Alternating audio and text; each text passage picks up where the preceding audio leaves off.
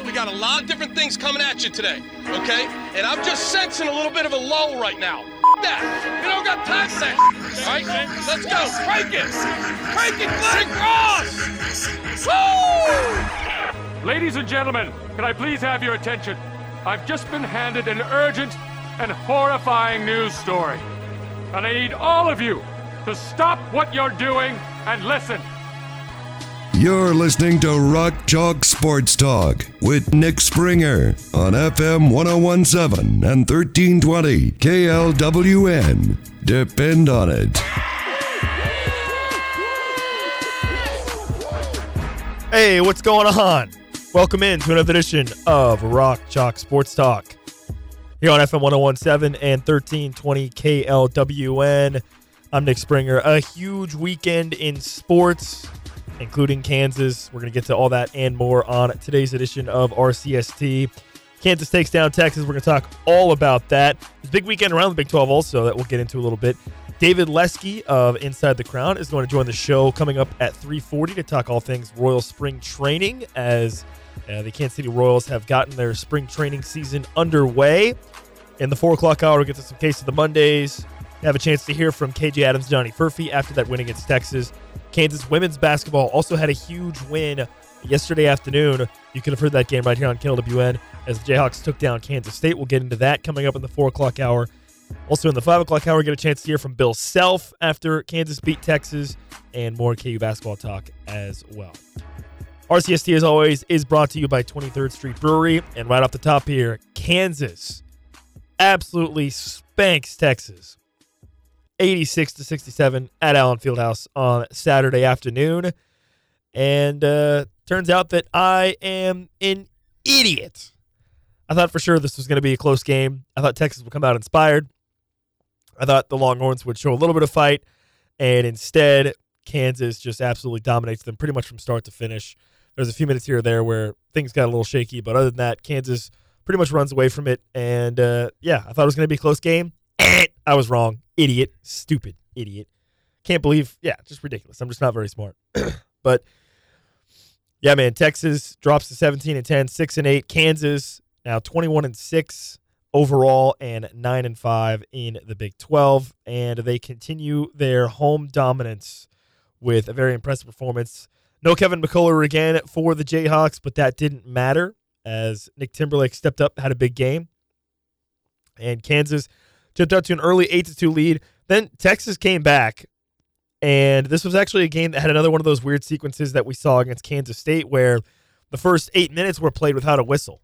You got all the way to the under 12 timeout before there was a whistle, and it was Kansas had a 1-point lead at that point, 14-13. And basically from that point on, it was all Jayhawks in the first half. A really, really great first half for Kansas overall. Great all-around win.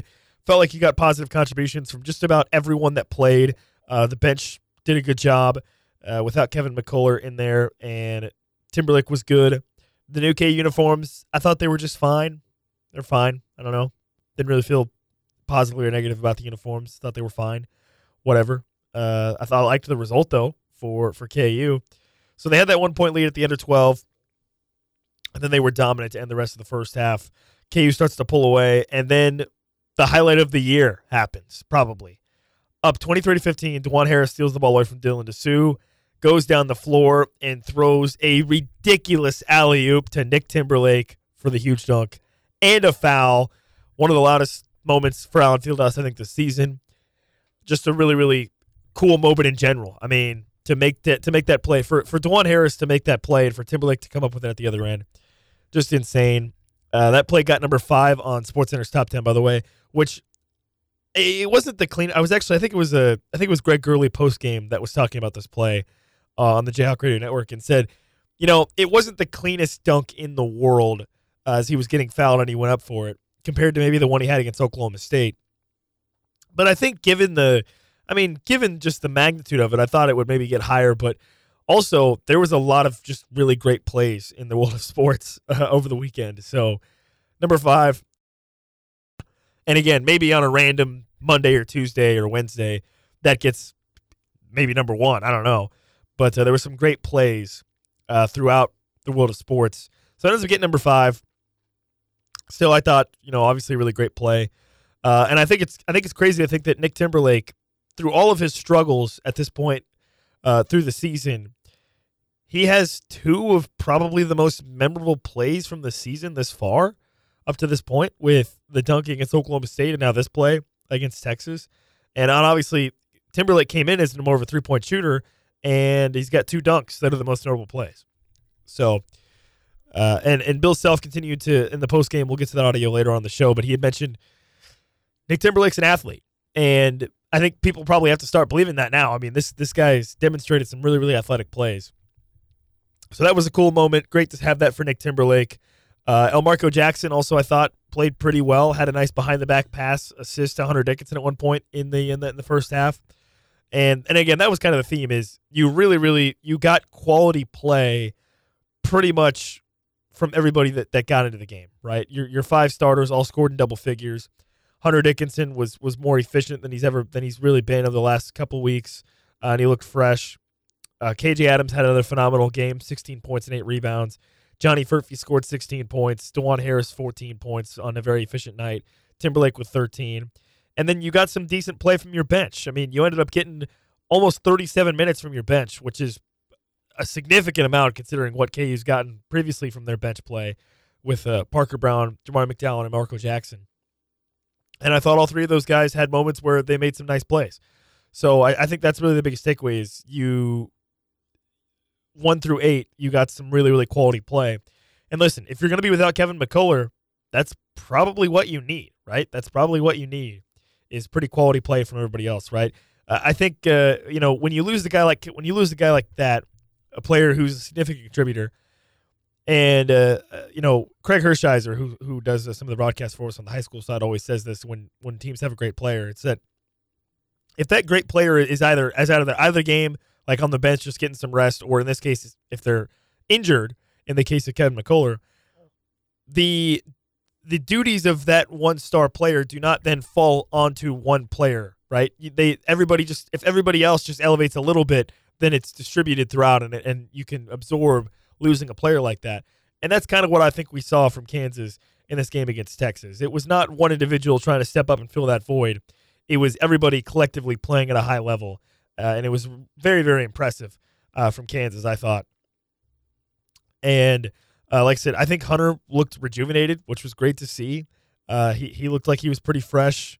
KJ, again, had one of his best games. Timberlake, obviously, and KU's defense was great as well. Texas was really shut down. They just did not really have much going.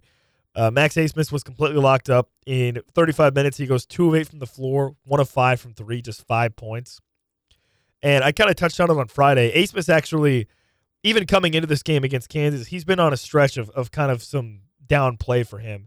I believe this is now his this was his third consecutive game not scoring in double figures, after he had scored in double figures literally every game since basically November. So he's been on an uncharacteristically sort of negative stretch over these last couple games. But that certainly continued against Kansas, and I think Kansas, the defense for KU, had a lot to do with that. And then Dylan DeSue, the guy that I was probably most concerned about. KU comes out, and they didn't even bother. I kind of mentioned on Friday that the Yale thing, where Yale had that guy that KU that was a stretch 5 that Hunter Dickinson was on.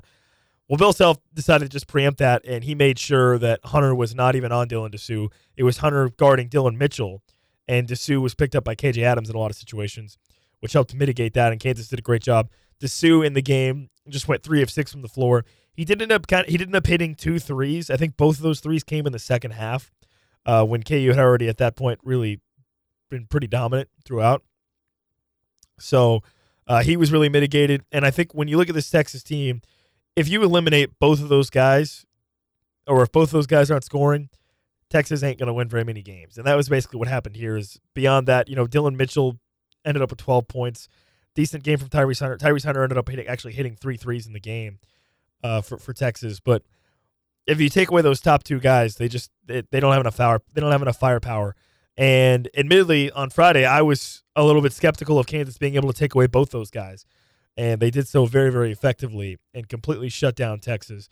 And that was certainly a big part of why KU was able to run away with this game. The only sort of negative part of the game, I guess, so to speak, was the first 4 minutes of the second half where Kansas just kind of, it was just the good news for Kansas was they were not very good in those first 4 minutes of the second half, but Texas was really didn't take advantage either. And then after those first 4 minutes, I think as soon as they got to the under 16, I'm sure Bill Self had some words for his team like, hey, we still got to finish up the second half. And Kansas came back and really regrouped and kind of at that point was able to cruise to the end of the half or to the end of the game. Because you look at that, so Kansas goes up 45-25 at the half, and when they hit that under 16 timeout, it was 47-34. So Texas had made a bit of a run at that point, and then the Jayhawks kind of figured some things out and got going again.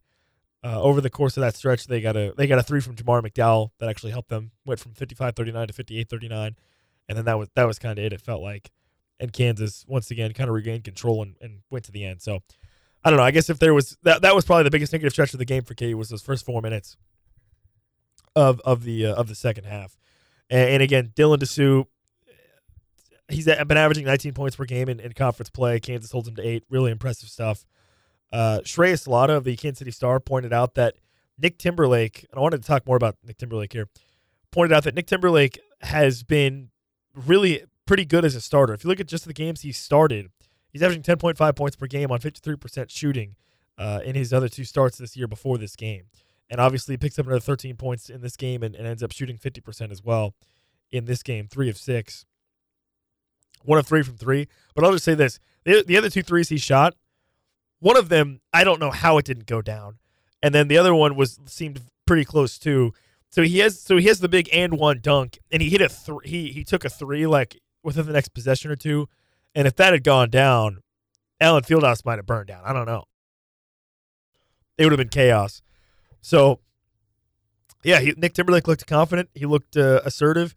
He looked like he was playing within himself, and I think that's kind of what Bill Self said post-game as well, is he just kind of played within himself and played his role and played it played it well and played it at a high level, right? And I think, and I don't know, I mean, I'm not in the locker room. I don't know if this is part of the messaging, but if I'm Bill Self, that's probably the message I would give to the players with no Kevin McCullough is, hey, you don't need to go out and be Superman. You don't need to go out and try to do anything crazy. Just play within yourself, play your game, play it at a high level, and you'll be successful. And that's kind of what I think we saw, especially from Nick Timberlake.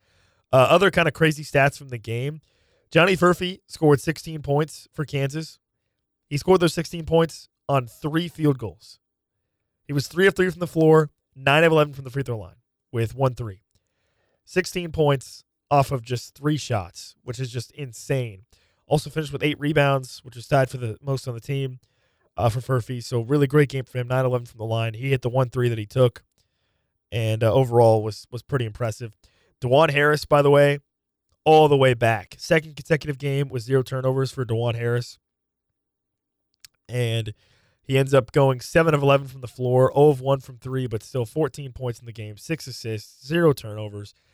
Second consecutive game with 0 turnovers for DeJuan Harris, and yeah, it seems like he's all the way back. We had the discussion about Bill Self's comments about DeJuan Harris of, hey, he needs to stop listening to everybody and just play his game and play the way he wants to play. Maybe even stop listening to me too. And that seems to have resonated with DeJuan Harris because it seems like he is playing free. It seems like he's playing confident, playing comfortable, and playing his game. And the result is he's had back-to-back games with those 0 turnovers and has been very, very impressive for Kansas. So it seems like he's all the way back as being that elite facilitating point guard that Kansas can rely on. KU only attempted 8 threes total in this game, by the way. 3 of 8 from 3. Furphy hit 1, Timberlake hit 1, and Jamar McDowell hit 1 as well. On the flip side, Texas attempted 26. And again, this just kind of goes back to, I think, the key here for KU is I think KU can be successful without shooting a lot of threes as long as they are efficient from 3, as long as they are A, efficient from 3, which 3 of 8 comes out to almost 38%. So that's pretty good. And B, they're able to do what they can in the paint, and that was the case in this game against Texas. They shoot 61% for the game against Texas, but yeah, only attempted 8 threes in the game, which was pretty wild. The other thing I wanted to note here with this game was a brand new substitution strategy that Bill Self utilized, and he actually ended up talking quite a bit about this in post game, which we'll get to later on in the show.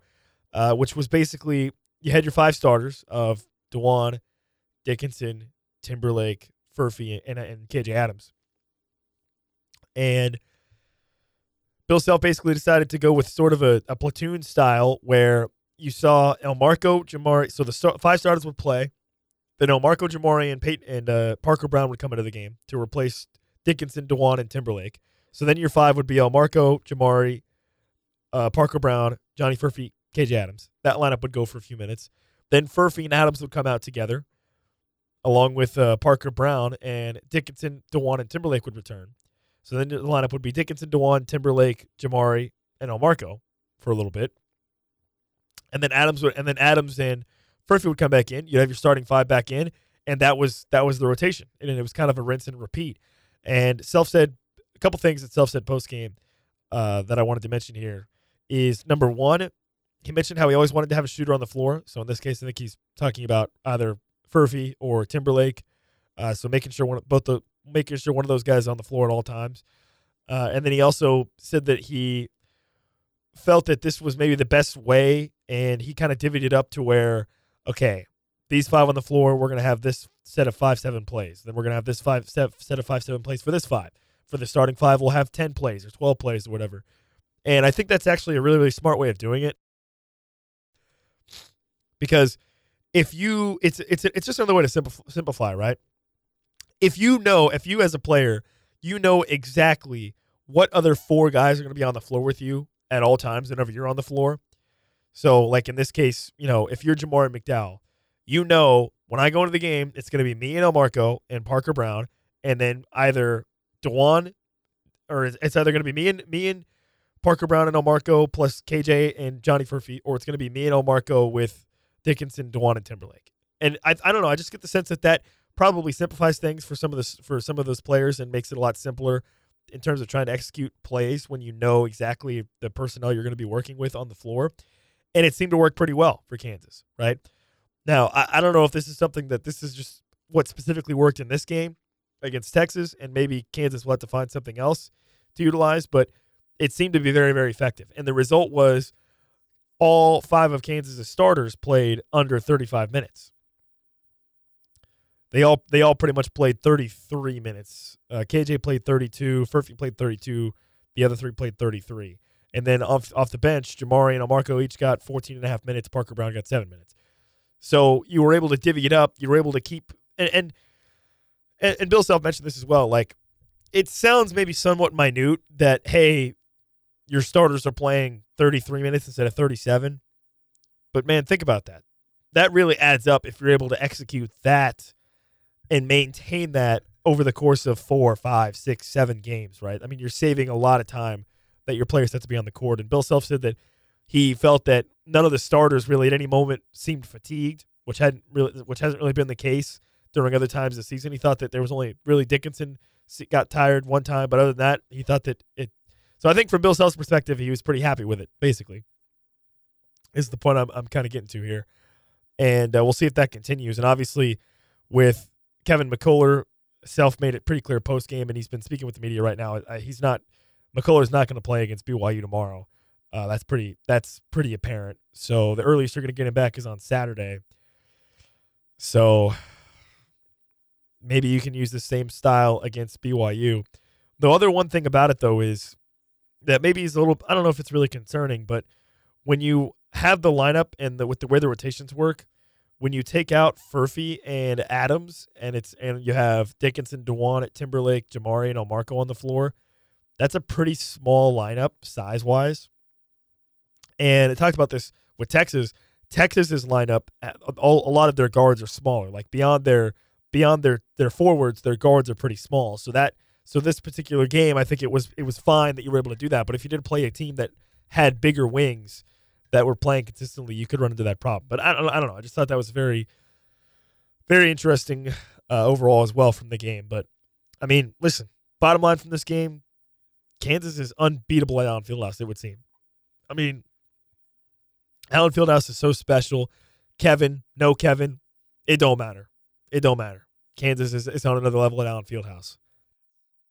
And the question continues to be, and becomes even more of an important question to ask, is can KU find a way to channel that level of energy, that level of, I guess, get-upness, for lack of a better term, getting up for opponents on a neutral court and on the road? Because that's what you're going to have to do down the stretch here if you believe you want to still have a shot at the Big 12 title, which with Houston beating Baylor seems unlikely. We'll touch on that here coming up in a few minutes. But, yeah, that's kind of the situation you're in right now, is can you find a way to flip that switch that you have at Allen Fieldhouse, but in other venues, on the road, on neutral sites? And then, of course, can you get Kevin healthy is the other big factor. But didn't need him in this game. Kansas 86, Texas 67. Quick turnaround for the Jayhawks, but they stay at home against BYU. We'll break all that down coming up on tomorrow's show leading into that game tomorrow night, Kansas and BYU. David Lesky of Inside the Crown is going to join the show here coming up in about 15 minutes from right now. We'll take a timeout on this side. I did want to get quickly into some of the other results around the Big 12 from the weekend. And in the 4 o'clock hour, we'll break down KU women's basketball getting a big win as well, plus Case of the Mondays and more. That and more coming up here on RCST. You're listening on FM 1017 and 1320 KLWN. Depend on it. Welcome back into Rock Chalk Sports Talk here on FM 1017 and 1320 KLWN. I'm Nick Springer, and Royal Spring Training is back underway, so we're getting closer and closer to the start of the baseball season. And, of course, that means on Mondays we're joined now by David Lesky of Inside the Crown. David, today's interview, by the way, is presented by Quick Trip and Fanatics. Well, don't look below the belt then. I just don't understand how through all that process nobody looked and was like, okay, wait a second. You can clearly, I mean, we have an issue. So what gets me is it's just pure gaslighting, but Major League Baseball is like, oh, these are the same pants as last year. I don't think so. I don't recall seeing. I think I can say this on the air, so if I can't, just let me know what the fine is. Male genitalia through their pants last season during games. I don't recall that. Maybe I missed it. I don't know. Yeah, and again, I just think throughout the whole process, where you have the media days and everything, how nobody was like, hey, we can see like your boxers and like everything. Hey fellas, wear some underwear. I don't know. Yeah, it's crazy. Beyond that, the Royals also announced that partnership with Quick Trip last week for the little patch on the jerseys. I guess what's kind of your take on that? I mean, it's on the sleeves, right? I mean, I don't know would you rather it have like on the actual like front of the jersey or something? I don't know. I'm just curious about what your thoughts were on that. So I think that the sponsorships have to be on the sleeve. Like, I mean, that's the rule in the CBA. Which in the images, it was in your face, obnoxiously large. Yeah. Yes. But then I don't know if you had a chance to sit down yesterday and watch. The Royals were on the Angels broadcast of the game, so we were able to, if you could stream it on MLB TV or Bally's streaming app or whatever, you watch the game. It wasn't as in your face as the picture indicated it would be. So I didn't dislike it as much as I did through images. It's ugly though. I mean, it's this. The Royals have 2.5 colors. They are blue, white, gold, and powder blue. I mean, I think it kind of, depending on the uniform, obviously there's powder blue uniforms. There's 3 colors. It's powder blue, blue, and white. And the home uniforms, it's blue and white. The road uniforms, it's blue and gray. And then there's this red. it does stand out quite a bit. I don't know. Maybe the fact that it is all going to a good cause for to combat illiteracy, literacy issues. I think that's I don't know. It makes me dislike it less. I still don't like the way it looks, but I appreciate what they're doing, I guess. But it's going to take some getting used to for sure. Yeah, and obviously this is the continuing of kind of a trend we see in like the NBA and soccer and whatnot, where brands are on the jerseys. I guess, and if there was one brand that you would want the Royals to have on their jersey, if they asked you, said, "Hey, what brand do you want on the jersey?" Is there one you would pick? Maybe. Oh man, that's a great question. I have no idea. I'm so on the spot that this became one of those situations where I can't think of a single brand now. I don't. I didn't kind of have put a you on the spot. 1-year-old. Yeah. I have a 1-year-old, so like maybe VTech. That's the. They have a blue logo. It fits the sleeves. So sure, yeah, go VTech for those kids' toys. All right, so spring training has officially got underway. The Royals have played, I think, including today. Today was their 4th game, I believe. Yeah.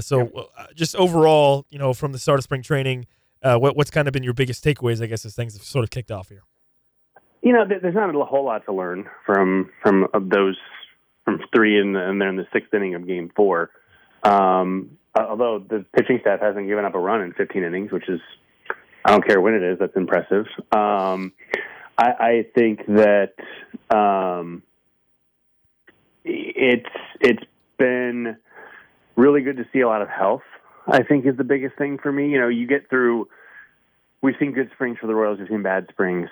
I think they were a game or a half game out of the Cactus League last year. They lost 106 games. They were, I think, a game or a half game out in 2015. They won the World Series. It doesn't, there's no rhyme or reason to your spring training stats. But getting through it healthy is important. And right now, Hunter Renfroe's missed the first couple games in spring because he's got some back tightness, but apparently he sets his play on Wednesday. So he's fine, it seems like. Christian Chamberlain had to leave a game on, I think it was Saturday. He got pulled in the 9th inning with some elbow tightness. I haven't seen if there's more on that. So that's not great for him. Carlos Hernandez had some shoulder issues, also not great. But, all in all, it's been a healthy spring so far. And it's early. There's plenty of time for injuries. But it's been a healthy spring, which is a good thing. And the second biggest takeaway, Cole Reagans yesterday was filthy. Again, it was great that I was able to watch it because, you watch on game day, and it's so funny because it doesn't track anything, which means there could be a 12-pitch strikeout. But on game day, it shows that the pitcher threw 3 pitches, all strikes, and that was it. Because it doesn't actually track anything else. Which is, I don't understand why more stadiums can't have StatCast in spring training. Talking Stick, where the Diamondbacks and Rockies play, has it, and then there's a handful in Florida that have it. But in Arizona, it's just the one. So it was nice to be able to see him, and the fastball was just bonkers. There was a tweet that I mentioned in today's newsletter. How he got Zach Neto out on a 101 mile per hour fastball with 20 inches of induced vertical break, which is just filthy. I mean, it is unhittable. And it wasn't hit. So it worked out well. So to see him be able to do what he did was really fun. But again, otherwise, it's all about health. I guess, it's nice. Nick Prado hit a 3-run homer today on a 3-2 pitch. 2 strikes. That's his bugaboo. He takes a lot of pitches and he gets the 2 strikes, and a lot of times he takes that 3rd strike. 47 times, in fact, in 2023, which is a lot of called 3rd strikes. So nice to see him aggressive on a 2-strike pitch. But yeah, it's about the process over results in spring training. If a guy is hitting rockets but doesn't have a hit, I'm happier than if he's 30 for 30 with an average exit velocity of like 68 miles per hour. It's how you get there that's more important. And then once the season starts, then the results matter. But it's all about the process for now. Yeah, you mentioned with the health with the Royals right now. In terms of this coming into this season, I mean, kind of tangentially related to that, how important do you think it is for the Royals to avoid a slow start to this particular season with kind of the hype they built up, some of the offseason moves they made, the new stadium renovation stuff? It feels like maybe now this season more than ever, it's important that they don't get off to a slow start, right? Yeah, I mean, it like you say, it's always important. So it's not like it's a you go into some season and you go, well, it's fine if they start off 10-22. No, that's never okay. But some years it's a little bit less damaging than others. And this season, yeah, they need to get off to a fast start. I don't know the exact numbers. Their opening schedule is pretty brutal as far as teams that are supposed to be good, teams that made the playoffs last year, all that. They've got their work cut out for them. But I think another angle, bringing in some of these veterans and having the team be so drastically different. I mean, with the Adam Frazier, or with the John Schreiber trade, I think it was, that made it 9 players who are expected to make the 26-man roster who were not in the organization at the end of last season. That's a really big turnover. And in some ways, I think that makes a slow start maybe less of a big deal because they don't have the history. It's not 23 out of the 26 guys going, oh, here we go again. So those 9, then there's also like Cole Reagans wasn't there. Nelson Velasquez wasn't there. Trying to think who else could make the open day roster who wasn't there to start the season. That might be it. But all of a sudden you go from 23 of 26 guys, here we go again, to it's like half the team, and the other half's going, we lost a game, no big deal. And so there may be, I think that there's at least something to the fact that it's not been there, done that for a lot of these guys with the Royals. So that might help a little bit. Do you think that high turnover rate or having new players in the organization, does that increase the importance of spring training at all for you in terms of maybe just trying to, guys playing together and whatnot? Does that maybe increase the importance at all? In some ways. So, like, for example, Seth Lugo, who started today, Michael Wacha, I think he's supposed to go tomorrow, I think I saw.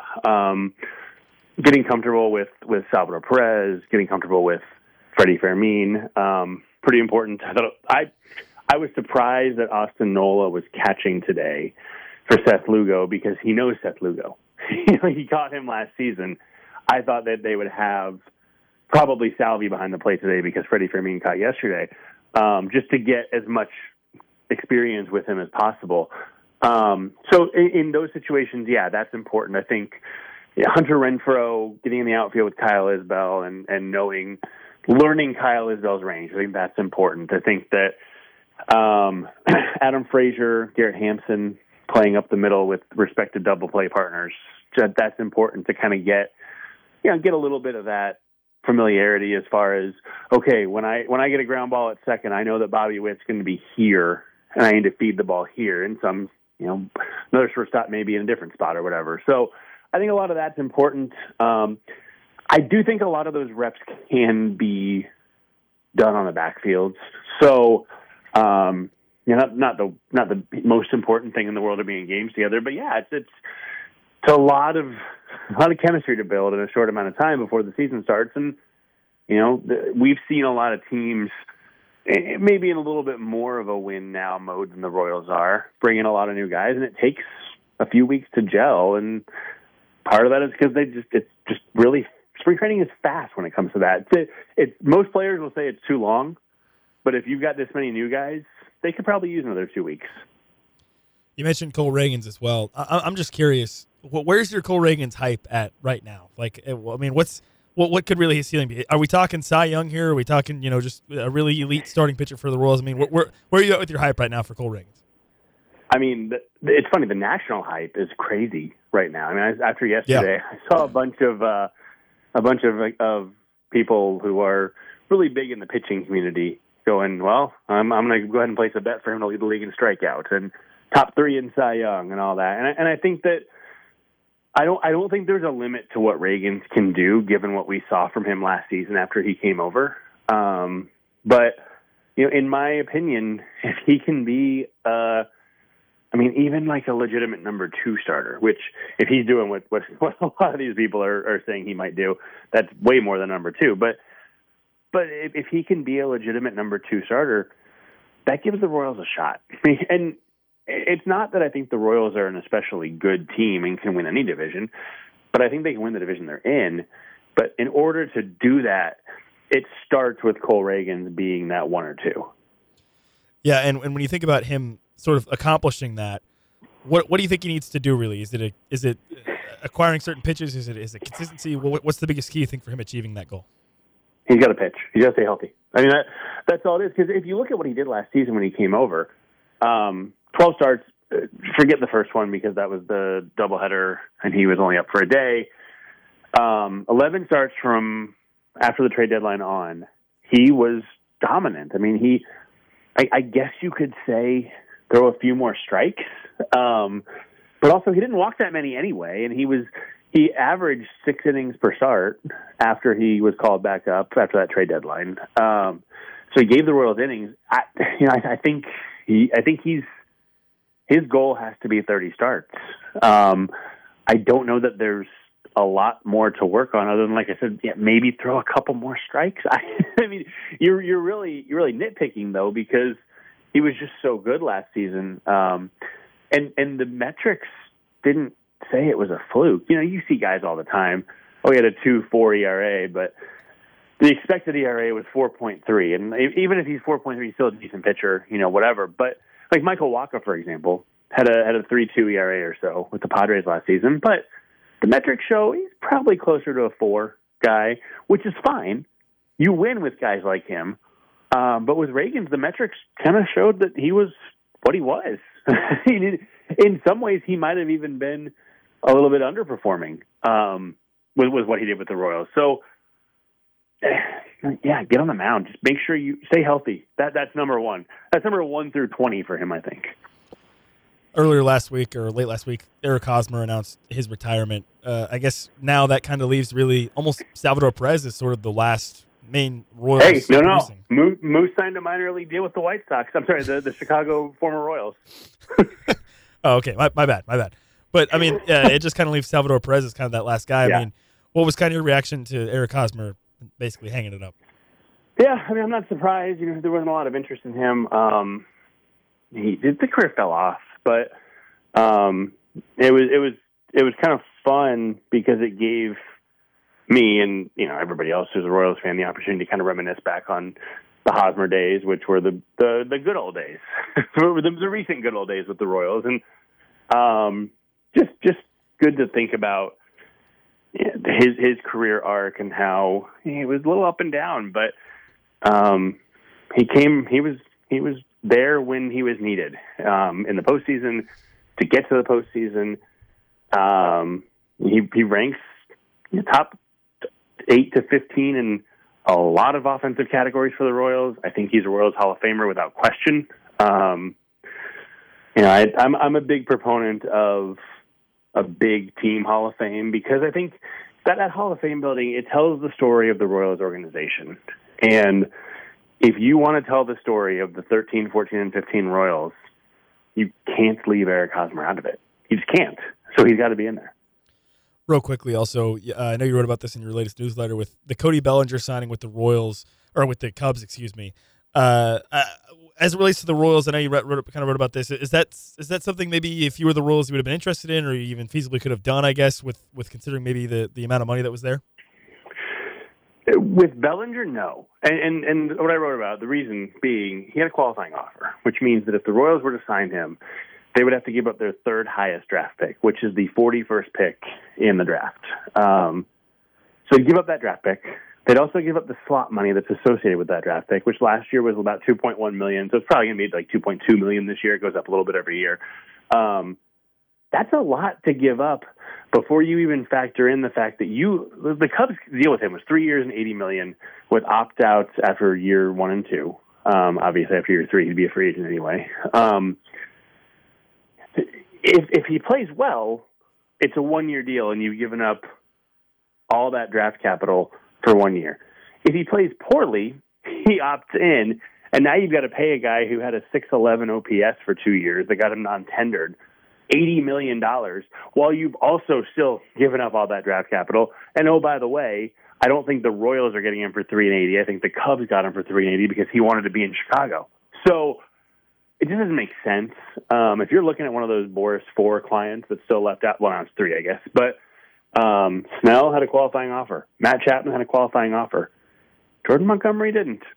If I'm the Royals and I'm thinking this division is winnable, I'm going, all right, we're paying Jordan Lyles, but we're paying him whether he pitches for us or not. Let's give Jordan Montgomery 2 years and $50 million, or 3 years and $80 million. Give him the same deal. Give him an opt-out. You don't have to give him a draft pick. I don't know. I think that makes more sense, but I would not sign a qualifying offer free agent for that deal. I think 3 years is the minimum on that for me to give up all that draft capital. He is David Lesky of Inside the Crown. For more of his great insights like you just got there, you can check him out at Inside the Crown. David, what you got coming up there that you want people to maybe go check out on your over on Inside the Crown? Well, I actually I haven't done a mailbag in a long, long time, and I'm about to put one out, a not the mailbag. I'm about to put out questions for the mailbag. So maybe this week, I'm heading out to Arizona on Friday, so kind of getting prepared. But yeah, your guess is as good as mine what's coming out other than that mailbag.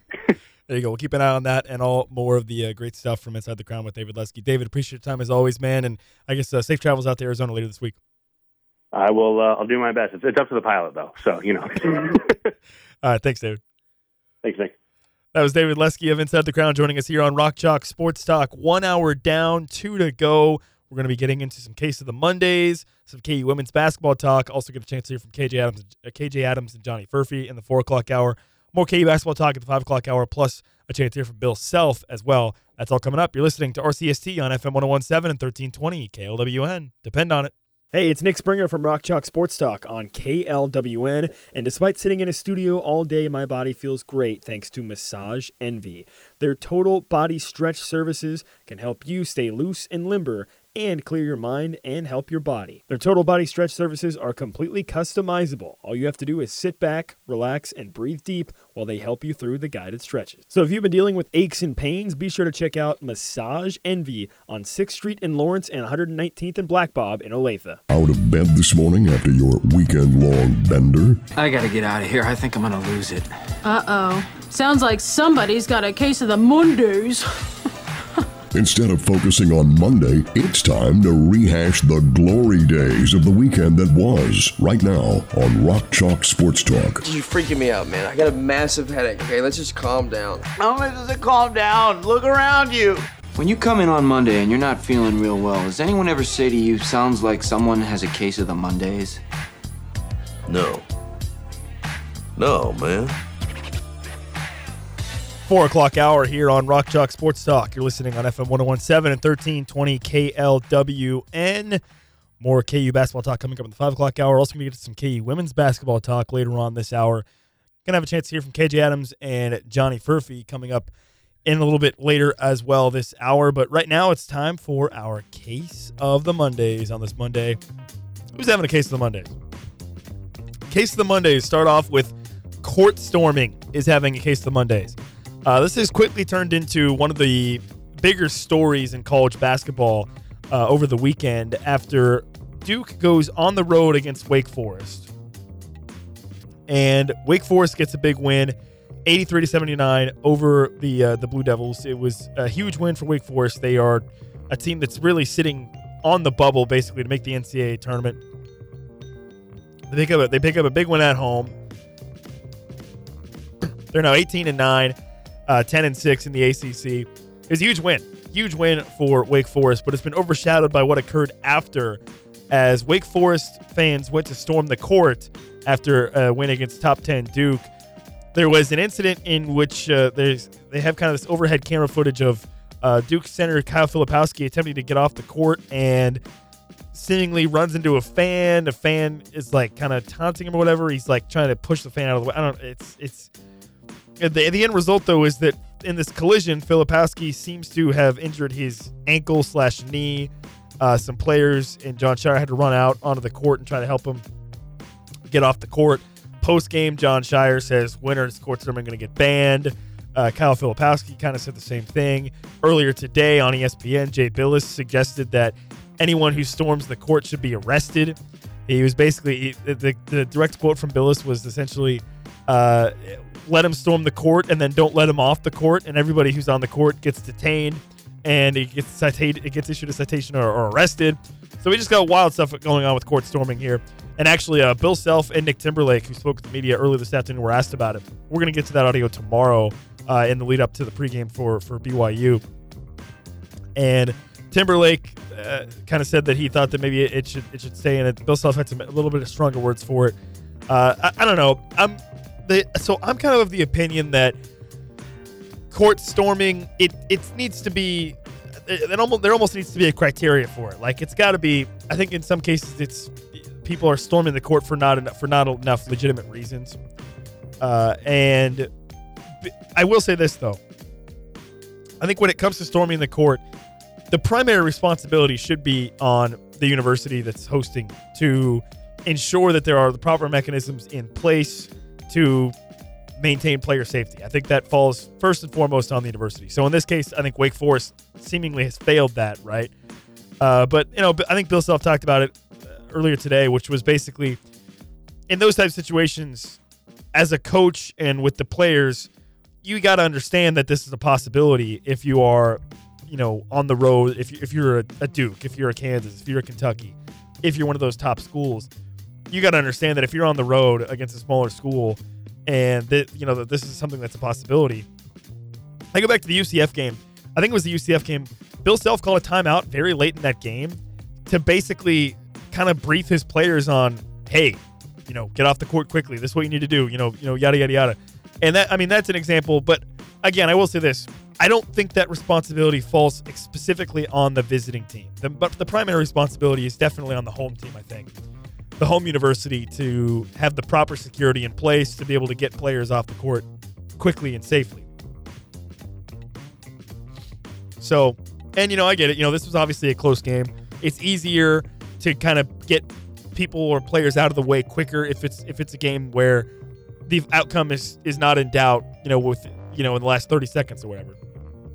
So I do understand that, but yeah, I think it falls on the university. And here, I think Wake Forest clearly failed in that sense, right? You got to be able to get people off the court and get players off the court safely and whatnot. But certainly some of the stuff that like Jay Billis was saying, I think seems a bit extreme. I don't know that court storming needs to be outright banned, and because at the end of the day, you can't really ban it. I mean, if enough fans and like students or whatever really want to do it, they can break through and probably do it, right? I mean, you're definitely not gonna have enough security personnel to be able to stop something like that. So it's just a matter of being able to do it safely. And I think there's a bit of an overreaction here, just from the sense of there's been many court stormings, and this is probably the first case in which I've seen a player actually potentially get hurt to where he might miss a game. And I don't even know.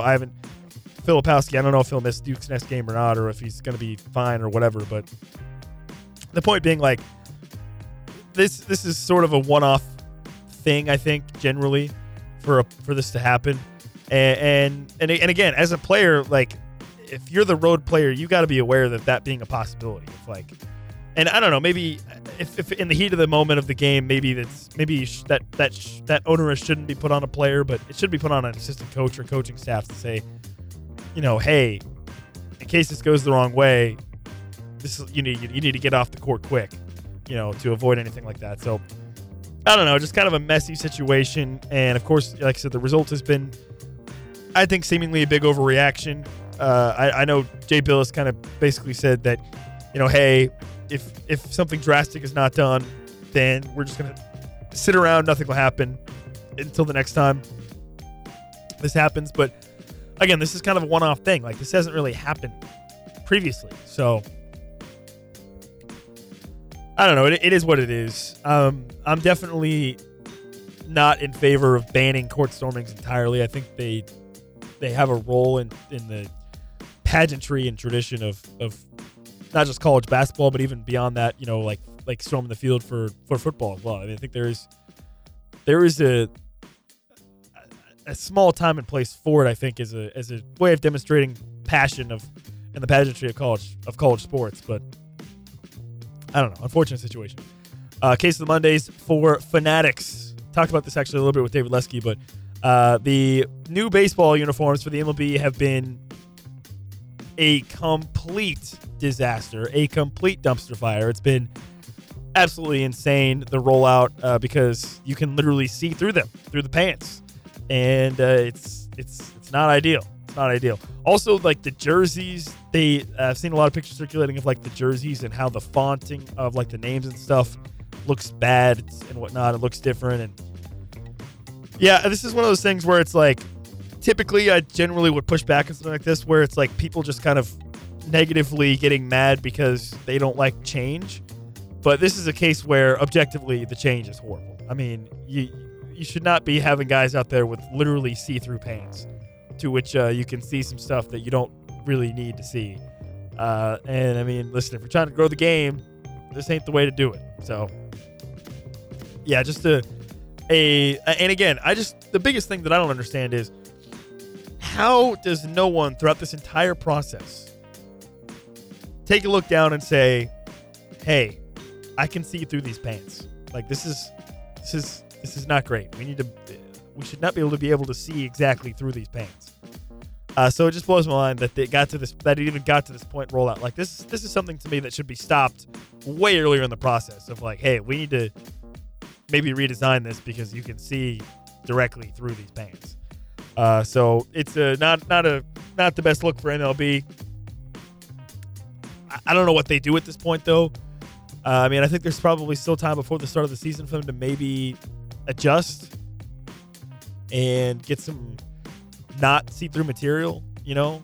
And I don't know. Just a train wreck there. Case of the Mondays also for people trying to fight Cam Newton, or also / Case of the Mondays for random people who think that they could actually play football. So this was a video of Cam Newton. And I didn't really get the context of the video. In the video, basically, it just seems like some guys tried to fight Cam Newton, essentially. And Cam Newton absolutely just opens up a can of whoop-ass on these guys. I mean, it's not even a contest. He's just... and the funniest part of the whole video is Cam Newton is wearing, like, this ridiculous hat that looks like... It makes him look like he's Gandalf, honestly, the hat that he's wearing. Which I think adds to the kind of the comedy of the video.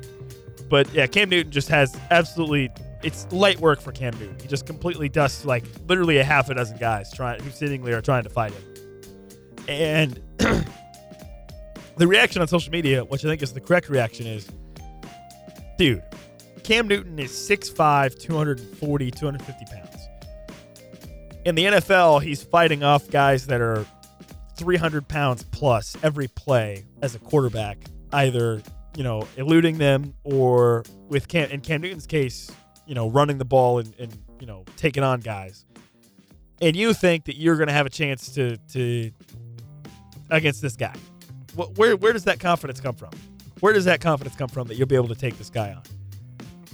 And again, this just also kind of makes me think, Case of the Mondays for people who think that they could play, professional football, because you're getting bodied by a dude that hasn't been in the league for a while, and you have no chance against him, So just a kind of a crazy video and a crazy sequence there. But yeah, Cam Newton, no problem for him. I mean, again, it was light work for him against what looked like about a half a dozen guys. And Cam Newton just minds his business and didn't even seem like he broke a sweat. So that was in and of itself pretty impressive. But yeah, Case of the Mondays for those guys for sure. Case of the Mondays from Mike Florio.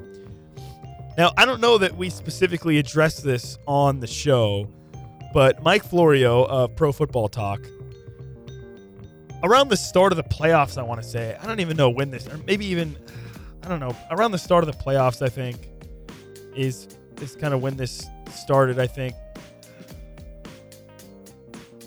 Let's see. I'm trying to find originally maybe when this originally was. Mike Florio of Pro Football Talk, basically completely unfounded, started these rumors, quote unquote rumors, or these discussions of Andy Reid possibly retiring. And there was seemingly no source for this, no evidence for this, nothing. It was just literally something that seemingly was made up of, Andy Reid might retire. Andy Reid could retire. And it reached to a point where Andy Reid and other publications had to address it. Like, I think Andy Reid was asked about it at the Super Bowl Media Days. And again, seemingly no basis for this, no evidence whatsoever, nothing. There was nothing to indicate this was even remotely close to the case, but yet it was kind of one of those situations of a sort of like a game of telephone almost, where, there's nothing there to begin with, but then over time it kind of, one person keeps spouting off and it eventually builds up into this story of, well, there's rumors, there's rumors. Whispers of what? What are the rumors? What are the whispers? One guy being an idiot is what it was. And then it comes out today that the Kansas City Chiefs are entering in discussions with Andy Reid to extend him. And make him possibly the highest paid coach in football, by the way.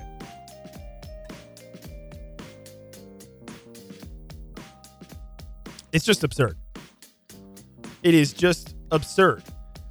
And so, case of Mondays for Pro Football Talk. Because there was never any evidence for this. There was never any basis for this.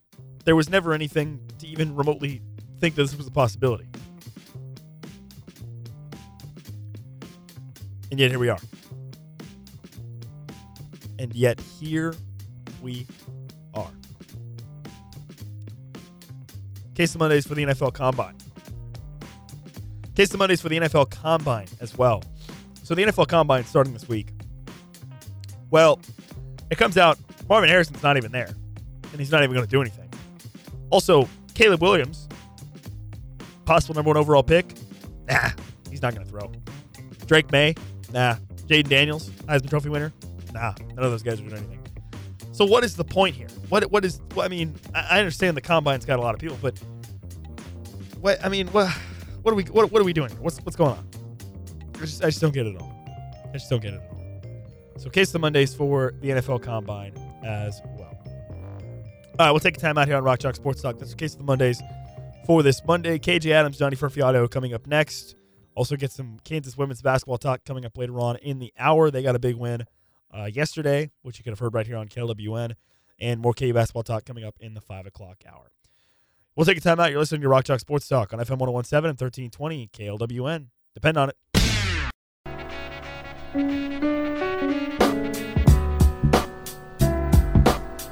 Welcome back into Rock Chalk Sports Talk here on FM 1017 and 1320 KLWN. I'm Nick Springer, and coming up at the 5 o'clock hour, we'll get to some more KU basketball talk and also hear from Bill Self after Kansas defeated Texas on Saturday.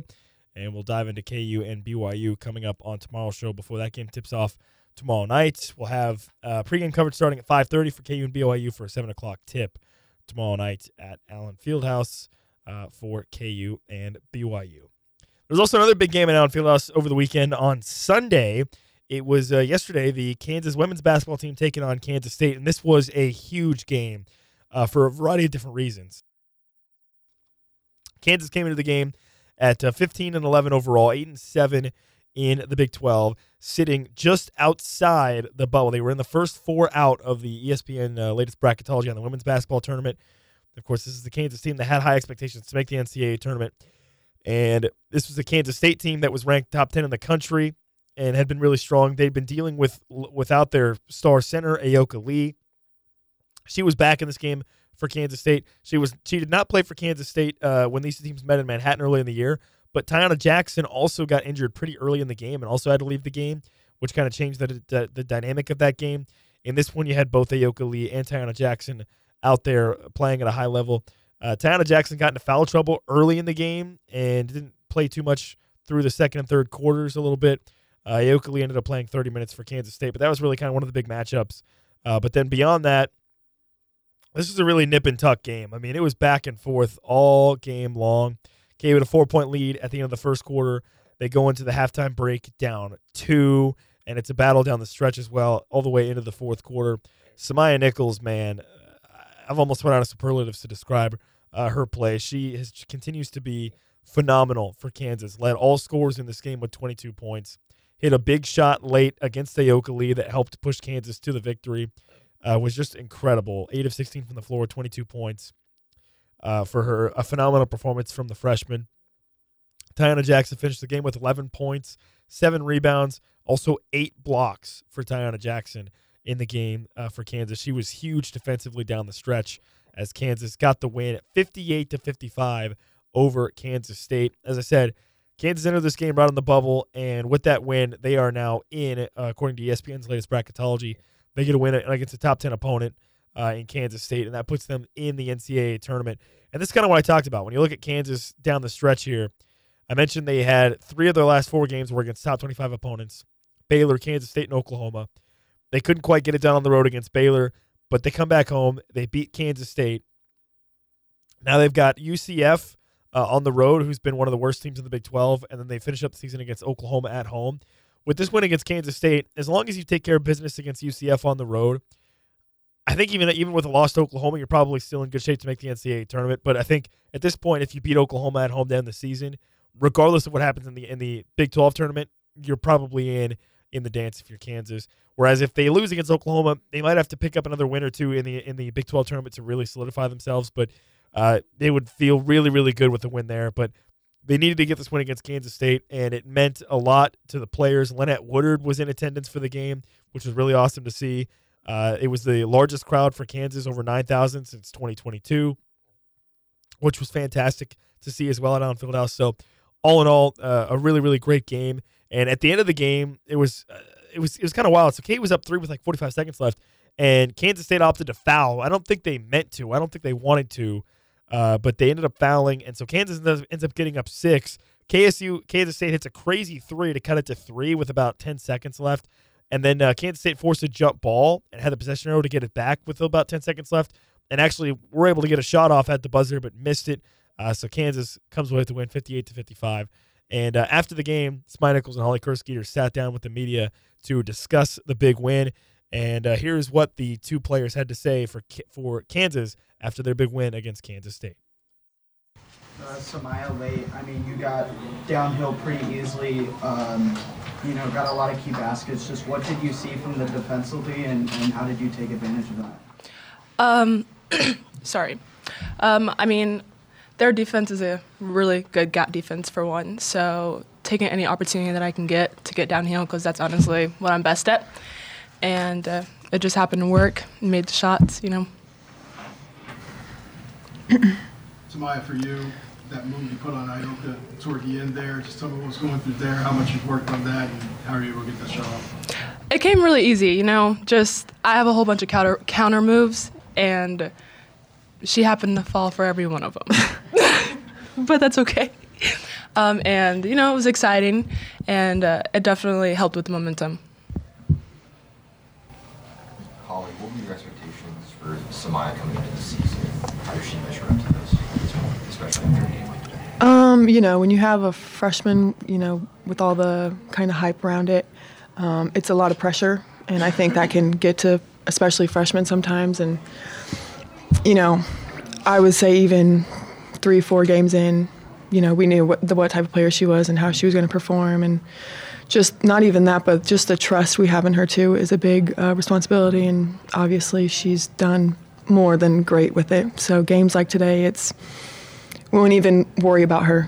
She's going to go out there and do what she does. So yeah, she's great. Samaya, your mid-range game was really working. Why do you think that was? Because she was sitting in the middle, so there was nowhere else I can go, So that's all I had. You guys had a 3-point lead. What was your thought as their last 3-point attempt went up? What was going through your mind? To tie the game in the last second. Just no way that would go in. Just no. It was too far. It was too rushed. It was a great setup because, that's how the game went and just how close it was. Mm-hmm. But I was just like, we have worked too hard for this to fall right now. Mind you, I almost stole it too, and I would have been personally just so mad. But yeah. And then I didn't really realize that the game was over. The buzzer went off. I was like, oh, thank God, we're done. So for sure. So, yeah. Can you guys talk about how different this Sapphire Showdown was versus the last one with both Twin and Ioka in the game? Yeah, at K-State, obviously this one felt different for us because home is better. But, yeah, that was definitely a different game plan, a different pace of the game, too. I think it was a lot of emphasis on both of them. Mm-hmm. So, yeah, I didn't want to go in the paint. and the K-State didn't want to go in the paint either. So, but it's a lot of fun. When you have a matchup like that, you expect a good game. So they both played well. What about that second quarter when Denai had to play quite a few minutes on the the performance that she had there, kind of helping to keep up that defensive performance? Yeah, honestly, we trust in Pops. We call it Pops, sorry. We trust in Pops, especially when it's time to sub in for Twins in important times, And I feel like she gives all she can, and sometimes a foul is a good foul. Mm-hmm. Yeah, Pops is a role player, and she knows that. And I think if you look back on, the last few practices, the one person who has just been, screamed at the most was Pops, just because of, when you have one specific role, you have to make sure you're doing that. And she obviously did it, and she did great today. So she even scored. So yeah, she had a great day. A lot of people think you guys are on the bubble. Does this put you into the It puts us a step closer. That's not a yes or no question. I think we weren't even. I mean, it's always in the back of our mind, but I think for us today, we were just worried about getting a win at home against K-State. That's tunnel vision. This game is. Mm-hmm. And then the tournament is kind of a byproduct of that. So. Holly, it wasn't a huge shooting night for you. What did it feel like, though, just to have those crucial shots right at the last minute, kind of get that lead, make things more comfortable? Yeah, I mean, that's all it takes. It was the lowest scoring game in general, too. So I think when that happens, you got to emphasize other areas. So maybe I knew, hey, I'm not going to get a ton of shots, but get over it. There are other ways to affect the game. So, rebounding, just defense, helping out Twin, where I can. Mm-hmm. And I know that's hard. Sometimes people think, oh, you're not getting shots, what are you thinking? You just keep going. It's not a big deal. Keep playing hard. Holly, when you take a few days and then look back on it, is this going to be your favorite memory of playing in the Sunflower Showdown? Yeah, not even close. This is, even though the attendance was technically less than the NIT, in my head, the first thought was, this is the best memory I have in Ellen Fieldhouse. Whether you're playing for a championship or whatever it is, having, a home rivalry game this packed against a top 10 team, at a crucial moment in the season, I thought to myself, this is the best moment I've had. So, and that's all it takes. I mean, I was looking around one point and I thought, all the bad things that have happened, you just forget about it and you just enjoy where you're at. So, yeah, it's almost emotional, but I'm not going to cry. I'm fine. Yeah, don't. But no, that was really great. I did not expect it. I don't think our team expected it to be that crowded. And the turnout was great. And that roar you get, in the, late in the game, and you go on a run, and we don't get that a lot. We're girls. But it was great. So, yeah. Paul, you mentioned the pressure a freshman can feel. Who, if anyone, has helped you manage that over the course of the season? Did you say, how did I manage that? Definitely, I feel like my teammates is what keeps me calm, because I'm allowed to play bad, I'm allowed to make mistakes, and they are definitely forgiving and accepting of me, and I feel like their opinions of me are the only ones that should matter. Holly, what was it like for you guys after the game? Obviously, it's the last Sunflower Showdown for you, Twins, and Zakaya. What was it kind of like in the locker room and just getting off the court after that one? I mean, it was, like I said, one of the best moments I've had in my career. My first thought was, I'm glad it's not my last home game. And I don't know. And then I look forward to, obviously, the celebration in the locker room and kind of what this means for our team. Coming off a loss, on a road loss, we didn't let that linger. And we were, eyes forward ever since that game ended. And we just had a lot of fun today. I don't know. Every huddle, it was, we're tired, we're in pain, but we're in it together. It was just a pick me up, fight back moment. And yeah, we were just having fun out there. I got time for one more. You guys got behind a couple times in the second and third quarter with K-State going on some big runs. What was it like, just the huddle there as you guys were trying to figure out how to come back each time? I mean, that's basketball. Teams go on runs, and then you go on a run. It's a battle of the toughest team, and it came down to us. That was Samaya Nichols and Holly Kriske speaking with the media after their big win against Kansas State yesterday afternoon at Allen Fieldhouse. I mean, just two incredible players there. Samaya Nichols obviously has been really phenomenal, and I think with her at Kansas, she has a chance through 4 years at Kansas potentially to go down as maybe one of the real greatest players for KU. I mean, just incredible performances as a freshman in big games like this at home against Kansas State with really KU's tournament hopes on the line. I know they kind of talked about how that wasn't on their minds, but again, truly, I mean, KU's NCAA tournament hopes kind of hung in the balance in this game, really. And so a massive win.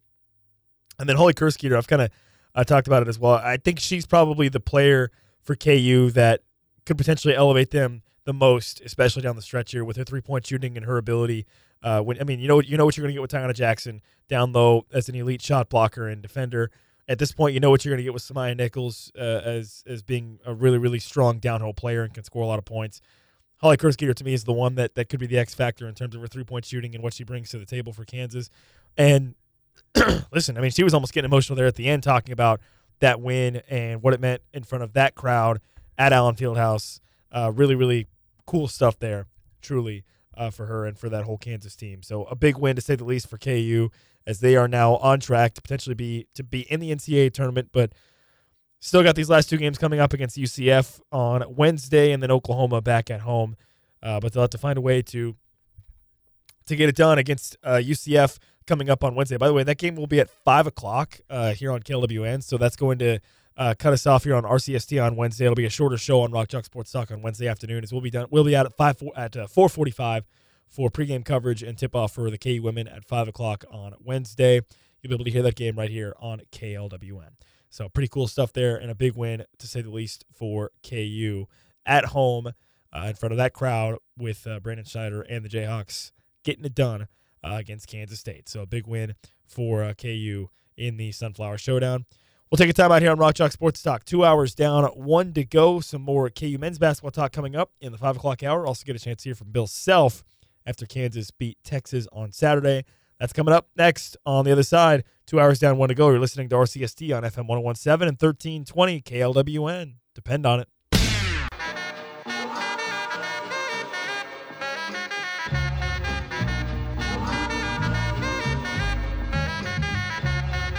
Five o'clock hour here on Rock Chalk Sports Talk. You're listening on FM 1017 and 1320 KLWN.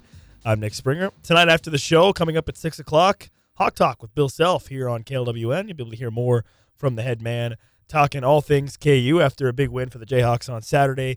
86-67, Kansas beats Texas in really dominating fashion as the Jayhawks got up early and never looked back. Texas, by the way, led this game for just 55 seconds. Kansas led the rest, basically, wire to wire, essentially, for the win for KU.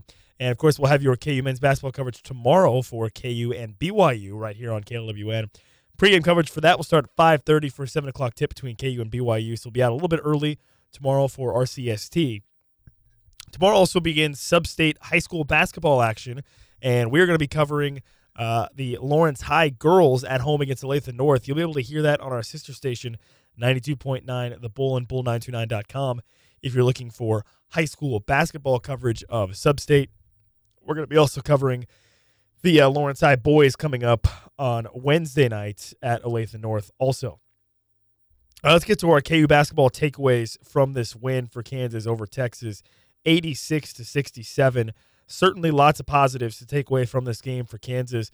I think the biggest probably would be, it's close. I'm going to go with Nick Timberlake for my number one positive. A great game for him all around, and he's able to build some confidence with this big win for Kansas, which is what you really love to see for KU, because if you're going to be without Kevin McCullough for an extended period, which Bill Self said post-game against Texas, which we're going to get to the audio here coming up in a few minutes, said he doesn't know. It's not a matter of when's Kevin going to come back. It's if he comes back, and it's not a day-to-day thing. It's a week-to-week thing. So this is a situation where it could be ongoing even into the NCAA tournament. I think I mentioned this last week, but at this point, I think you have to expect that you're going to be playing in the NCAA tournament minimum one game, probably more, without Kevin McCullough. So that means in the NCAA tournament, you're going to be seeing probably this lineup of DeJuan Harris, KJ Adams, Hunter Dickinson, Johnny Furphy, and Nick Timberlake. So the fact that this lineup produced at the level it did here against Texas is huge. And Nick Timberlake, obviously, with the highlight dunk of the game for Kansas on an and-one alley-oop from DeJuan Harris. But Timberlake was great, man. I mean, he goes 1 of 3 from 3, but again, one of those threes, I don't know how it didn't go down. It literally it was halfway down and came out somehow. Another one also was a pretty good look as well. So, if he can get going, that would be very significant for Kansas. I think DeJuan Harris was one of my other biggest takeaways from this game. Very efficient, 7-11 from the floor, 14 points for DeJuan Harris, 6 assists, but most importantly, 0 turnovers. Now, 2 consecutive games without a turnover for DeJuan Harris. He's been outstanding. It seems like DeJuan is all the way back, which is awesome for Kansas here down the stretch, especially if you do expect to be without Kevin McCullough, but if you got DeJuan Harris playing at an A level, that's a huge deal there for Kansas. KJ Adams was also big in this game, 16 points, 8 of 12 from the floor, with 8 rebounds as well for KJ Adams. And he got a lot of attention post-game. Gustavo Rodney Terry, post-game really praised KJ Adams and kind of gave him a shout-out as well. So really impressive play there from KJ Adams. And then Hunter Dickinson again, just doing Hunter Dickinson stuff, man. A quiet 20 points and 7 rebounds as well for Hunter Dickinson. But he was a good positive. And then I think you look at the bench, man. The bench was great in this game. Kansas utilized a new style of how they played their bench with kind of the platoon of Elmarko Jackson, Jamar McDowell, and Parker Brown all kind of coming on at the same time and playing together. And Jamar McDowell hits a 3, played really well, grabbed a couple of rebounds, had a couple steals. Elmarko Jackson, again, it seems still tentative to shoot the ball, didn't attempt a shot in this game, but 4 assists, 1 steal for Elmarko Jackson, and this was maybe the most comfortable he's looked ever since he's been out of the starting lineup, possibly. And KJ Adams mentioned that he felt that Elmarko Jackson in practice had finally seemed to things started to click for him a little bit in terms of him coming in to replace DeJuan Harris off the bench and kind of taking over that point guard role. So great job there from Elmarko Jackson. And again, the bench is really the biggest positive for me just because of the fact that you got 37 minutes collectively out of your bench, 15 from Jamari, 15 from Elmarko, and 7 from Parker Brown. That in and of itself is great, right? Because there's been games for Kansas where they've gotten less than 20, and you get 37. That's something that's more sustainable. And Bill Self touched on that post-game about kind of the strategy there of bringing in sort of the platoon style with Parker Brown, Jamari McDowell, and Elmarko Jackson, sort of that the band of brothers basically getting in there to fill in for the 3 guys for Dickinson, DeJuan Harris, and Nick Timberlake.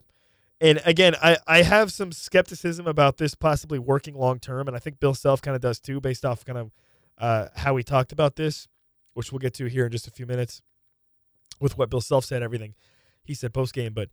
But you look at Texas, and Texas outside of their forwards with Dylan Mitchell and Dylan DeSue, their guards are generally pretty small guards, pretty small beyond that. And for Kansas, with how this platoon style was working, when you bring in Parker Brown, Jamar McDowell, and Elmarko Jackson, that gives you still KJ Adams and Johnny Furphy on the floor. But then later on, they would bring those guys off and bring back in Hunter Dickinson and DeJuan Harris and Nick Timberlake.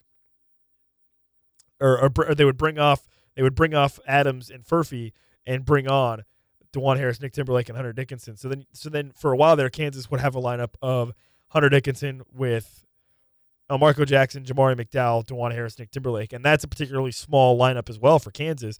So I do have some concerns about KU possibly running into a team that plays bigger wings, and if you want to use this sort of platoon style, if you're Kansas, how well that'll work. Obviously, also foul trouble. If Kansas were to get in any sort of foul trouble, that could negatively affect this kind of strategy for KU. But it worked really well for them against Texas, and Bill Self kept using it, and I think it's a smart strategy to use as well. So that's kind of a positive, is that you were able to get that from your bench and get that positive play from your bench. But really beyond that, just getting those minutes from your bench, I think was also a big positive in this game for KU. When you look at the biggest negatives, I guess Kevin is the biggest negative, like McCullough not playing. But, I mean, you win by 20, so in pretty much wire-to-wire fashion, so there's not going to be a ton of negatives. So I guess Kevin McCullough not playing probably is the biggest negative in this game for KU. Because certainly I mentioned this, and this is not a knock against Nick Timberlake or Elmarko Jackson, but Kevin McCullough not playing for Kansas, I think, does significantly lower their overall ceiling. But now you kind of go back to this question of, okay, well, if Nick Timberlake is going to play at this level consistently, and you're going to get Elmarko Jackson off the bench playing pretty well, and Jamari McDowell coming off the bench playing pretty well, last week I think the discussion was, okay, is a 70% or even like a 60% Kevin McCullough better than what you would get from the combination of Timberlake, McDowell, and Jackson? And I think the answer last week was kind of, yeah, I think maybe it might be. But again, if you're able to get this level of Timberlake and even, kind of what you got from Marco Jackson and Jamar McDowell off the bench in this game, maybe it is a situation where if there's any chance of getting McCullough back at a higher percentage, close to 100% down the stretch here, maybe you can roll with this lineup and still have a chance to be successful going forward. So I don't know. I guess that's your biggest negative from this game for Kansas. Again, not really a lot of other negatives to really look at overall because of the fact that you won this game by 20. I think the other biggest negative touched on earlier in the show is the first 4 minutes of the second half for Kansas were pretty rough. They came out pretty flat to start the second half, but they got a timeout and quickly got things going and turned it around after that. So that I guess that 4 minute sample for KU was probably one of their other biggest negatives. But I mean, you shot the ball great, over 60% from the floor. I don't know. I mean, I guess maybe you could take the angle of, hey, only shooting 8 threes is kind of a negative. But I've always maintained I don't think Kansas needs to shoot a lot of threes at this point in the season, and I don't think they're going to. I mean, we're almost to the end of the season, and that's not been their identity all season long. And the number of threes taken for Kansas doesn't necessarily matter as much as the efficiency, right? And in this game, you go 3 of 8. That's almost 38% from 3. That'll probably work, in a lower volume situation. So I don't know. I'm not really saying that's a negative either because I don't think this team needs to or wants to shoot a lot of threes. They go 19 to 27 from the free throw line, 70%. Okay, fine, sure, whatever. Again, I don't really know that that's a negative. You out-rebounded Texas. Played really well on that end in terms of getting to the boards. So, in terms of biggest neutrals, I think you could look at turnovers as being a neutral here. Overall, Kansas actually had 14. Texas had 13. Texas outscored KU on turnovers, points off turnovers by 2 points. It was 17 to 15 on points off turnovers. But again, I'm not really overly concerned about that because DeJuan Harris was great and didn't turn the ball over. So yeah, that's why I kind of throw that into the biggest neutral category as well for Kansas in this game. But yeah, again, I mean, not really much. I mean, it's just a really positive game overall for you, right? Texas ends up getting more live ball steals than Texas had 10 steals in the game. So maybe that's again more of a neutral. When you look overall, this game, there wasn't a ton of fouls called either in this game. Both teams, I believe, ended the game with 9 fouls total. Kansas had 9. Texas had. Looks like Texas had 16 fouls. Texas did have a lot more fouls, actually. But again, not very many things that are not positive from this game, I think, for Kansas, right? Because of the way that you executed. I mean, you scored so many points in the paint, which you've done all season, which was great to see. In the fast break, you were better than Texas. Even on second chance points, you were better with your offensive rebounding. Texas got a lot from their bench, but again, the scoring volume is not ever going to come from your bench if you're Kansas, so that's not even a negative or even really a neutral. It's just kind of is what it is, right? So a big win for Kansas, 86-67 over Texas. They get the job done. That's KU basketball takeaways from KU and Texas.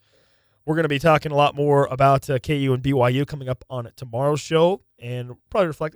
We got to squeeze in KU Heroes and Villains for Texas, I think, coming up tomorrow as well. But tomorrow we'll be talking KU and BYU as the Jayhawks will take on the Cougars tomorrow evening, 7 o'clock tip with a 5:30 pregame. That is coming up tomorrow for KU against BYU back at home against the Cougars. All right, we'll take a time out here. Bill Self sat down with the media after the Texas game and his post-game press conference. We'll get to that audio next. You're listening to Rock Chalk Sports Talk on FM 101.7 and 1320 KLWN. Depend on it. Well, that's it here on the podcast side here on the Best of RCST podcast. Thanks so much for listening in. And, of course, if you do want to hear the full show, you can listen every day, 3 to 6, Monday through Friday for Rock Chalk Sports Talk, your only daily KU-centric sports radio show that you'll find every day from 3 to 6 on KLWN. Be sure to leave us a 5-star rating and review if you're listening on Apple Podcasts or on Spotify.